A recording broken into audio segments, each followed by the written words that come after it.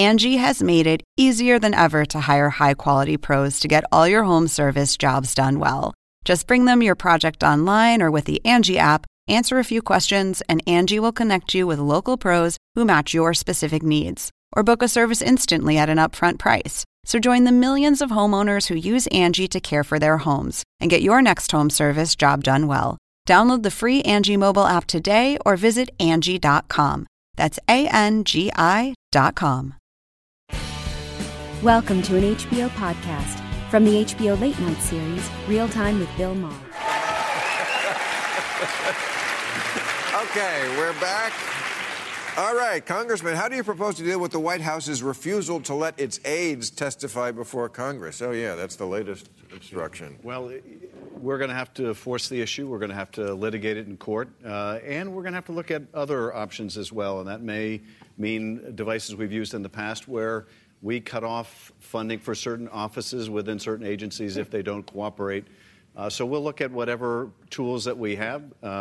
Because at the end of the day, if this president can succeed in stonewalling the Congress, it means that our power of oversight is effectively nullified. And that will obviously have serious repercussions when you have someone who lacks character in the Oval Office. But it will also have repercussions for any president who follows. And so there's a lot at stake in this fight. It's not just over whether a certain witness testifies. It's over whether we have a system of checks and balances that still works. Okay. Grover, by the way, you go on Fox News. Grover just told me he went up at the Comedy Store last night. Yeah. The Comedy Store. That takes balls because that's not a conservative audience. Did you do stand-up? It's fun. Yeah. Did they laugh? Yeah, we did well. You count how many jokes. Who's we? Who's the we? sock puppet. The club. Oh. We had about 12 people performing. It was good. It was a conservative slate, you're saying? No. Everybody else was talking about sex. I tried to do some just regular. I didn't go blue. Everyone else went deep blue. You'd have been happy. Was it mostly about taxes? No, it wasn't about taxes at all. Oh. Yeah, I was like, what do you make jokes about? It was comedy. Oh, okay. There's no jokes about taxes, per se. Oh. We were making fun of the French. With a puppet. Making fun of the French. Well, we can all get in on that. That's a piece of it. Do you think Stephen Moore, also a frequent guest on our show, Yeah. Should be on the Fed board? Now, Stephen is an economist like Dr. Pepper's a doctor, but, you know. Okay. I think Steve should, and I think he will be on the Fed board. Really, besides the fact that he agrees, he's totally on your page with taxes. He's the, He's fine on taxes, but he's also for commodity-backed currency. But does he know how a country's central bank is sort of key to keeping our shit together and not having the, what is it, unfucked? Unfuck America. Unfuck America. I feel this is a when you good way. undermine the institutions that are supposed to keep a president accountable, the independent institutions, law enforcement, the Fed, balance of powers, journalists, Trump goes after these intentionally and constantly, and the appointment of Moore is just an effort to do that. He put a crony on the board of the Fed. It's his old play. It's so many stooges. Come on, this is a stooge. You may disagree with Moore's policy of sort of harder. I don't know. Let's just talk about qualifications. Mm-hmm. You really think he has the qualifications? Yeah. Look, he's a serious guy. He's a serious student of economics. The tax plan that he put together turned the economy from one that wasn't growing very rapidly to growing at 3%. Today, we just found out in the last quarter, the economy grew at 3.2%. Good GDP. This is rather significant first quarter growth. number. But that has nothing to do with whether Steve Moore should be on the Fed, right. Which is something that he has attacked constantly throughout his career. Steve helped write the tax bill that did that, which is more than other people have done. This has nothing to do with whether or not the qualifications for sitting on the Fed. However, it might be relevant that he made several comments over the years, ridiculously misogynistic, sexist comments. Shouldn't be female sportscasters unless they look like so-and-so or unless they dress like so. These took it personally. Yeah, I did, as a matter of fact. These would have been retrograde positions in Kate Smith's time, let alone more recently. Brought it all back like that. But he also said that women shouldn't be at men's basketball games because it's so annoying to see women. Isn't there a place that men can go? But this has nothing to do with interest rates. No, okay, all right. But I don't think he should. So, be is there on the anything Fed. you can do about this, Stephen Moore, on the court, on the Fed bench? I share the view he doesn't belong there. there. He's not qualified to be there. But you can't stop it. And if you're going to cite the tax giveaway bill as a credential, that's all the more reason not to have him in that position.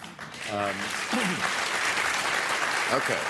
Bob Costas, what's your reaction to the right wing's embrace of Putin, considering you were criticized by people like Rush Limbaugh for being too favorable towards him in 2014? I remember that. Well, let's start out with the false premise to begin with. Right. What I said about Putin, among many things said about Putin in the course of hosting the Olympics from Sochi, was that Forbes, not Mother Jones or The Nation, Forbes had named him for 2013 the most influential world leader, dropping Obama to 2.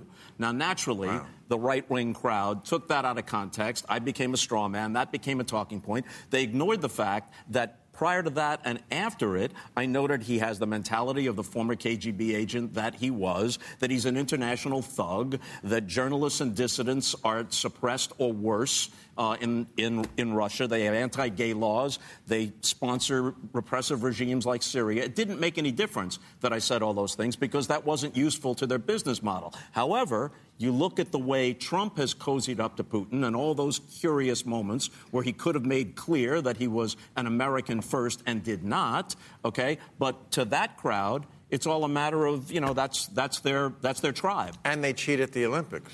Oh, they absolutely cheated at the Olympics. They cheated right under the IOC's nose at the Sochi Olympics. There should be no Russian meddling. Meddling, get it? I get it.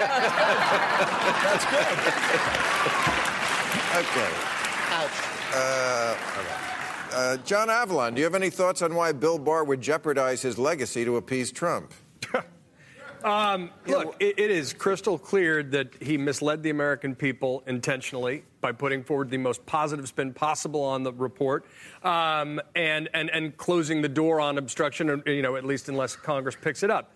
I think because there's an Overton window with Trump, right? He didn't nominate Chris Kobach for AG, so all of a sudden Bill Barr is comparatively respected. If you look at his record in the George H.W. Bush administration, this is a play he's done before. He's done these memos that sort of summarize, he says, what an underlying opinion says, and then after it's subpoenaed 2-3 years later, you find out actually it's a very different deal. He's clearly making good on his 19-page memo that he wrote for the president about Mueller. I think he will go down in history. This will be a real mark not only against him and the administration, but this was a total distortion, an attempt to frame the debate in a way that's favorable to the president, and it did not represent the contents of the Mueller report. You may not be unhappy they didn't go far enough, but there's a lot there. There are 12 open cases, and I think there's a lot more investigations that are going to be done in the House about follow the money and other things. I don't care. It felt good to rip Mueller a new asshole. There you go. The other thing that is so galling about Barr is, of course, Mueller wrote his own summary. If he wanted to give a preview and not wait until the whole report was out, part of the Mueller plan. had a summary, but the whole communication strategy was get Barr out there to misrepresent the report. Why did Barr want the job? I marvel at this with so many people who are willing to completely debase themselves for a seat at Donald Trump's table. And, for a guy who's so disloyal to others.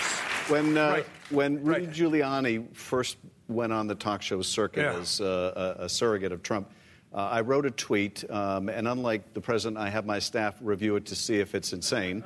And my draft said, whatever happened to America's mayor? Why are so many people willing to completely debase themselves for a seat at Donald Trump's table? And two of my staff said, you can't possibly send that out. You can't possibly send that out. They were both New Yorkers, and I said, why? And they said, because he completely debased himself long before now. No. And they were right. I used to work for Rudy Giuliani when he was mayor, and I was proud to do it. But I do think this is a different chapter. I do think folks have a tendency to show a lot of loyalty and fealty to somebody who does not show loyalty in return. And just back on the Barr thing, the most egregious thing was he repeated 6 times in the presser of the day and in the memo the exonerating, the non-exonerating language, right? The other half of the sentence said that the Trump campaign expected to benefit from Russian efforts to influence the election. That's as crystal clear as it gets. That effort's ongoing today, and Donald Trump is still in denial. It's completely insane. All right. Thank you, everybody. Thank you, audience. We'll see you next week. Catch all new episodes of Real Time with Bill Maher every Friday night at 10, or watch him anytime on HBO On Demand. For more information, log on to HBO.com.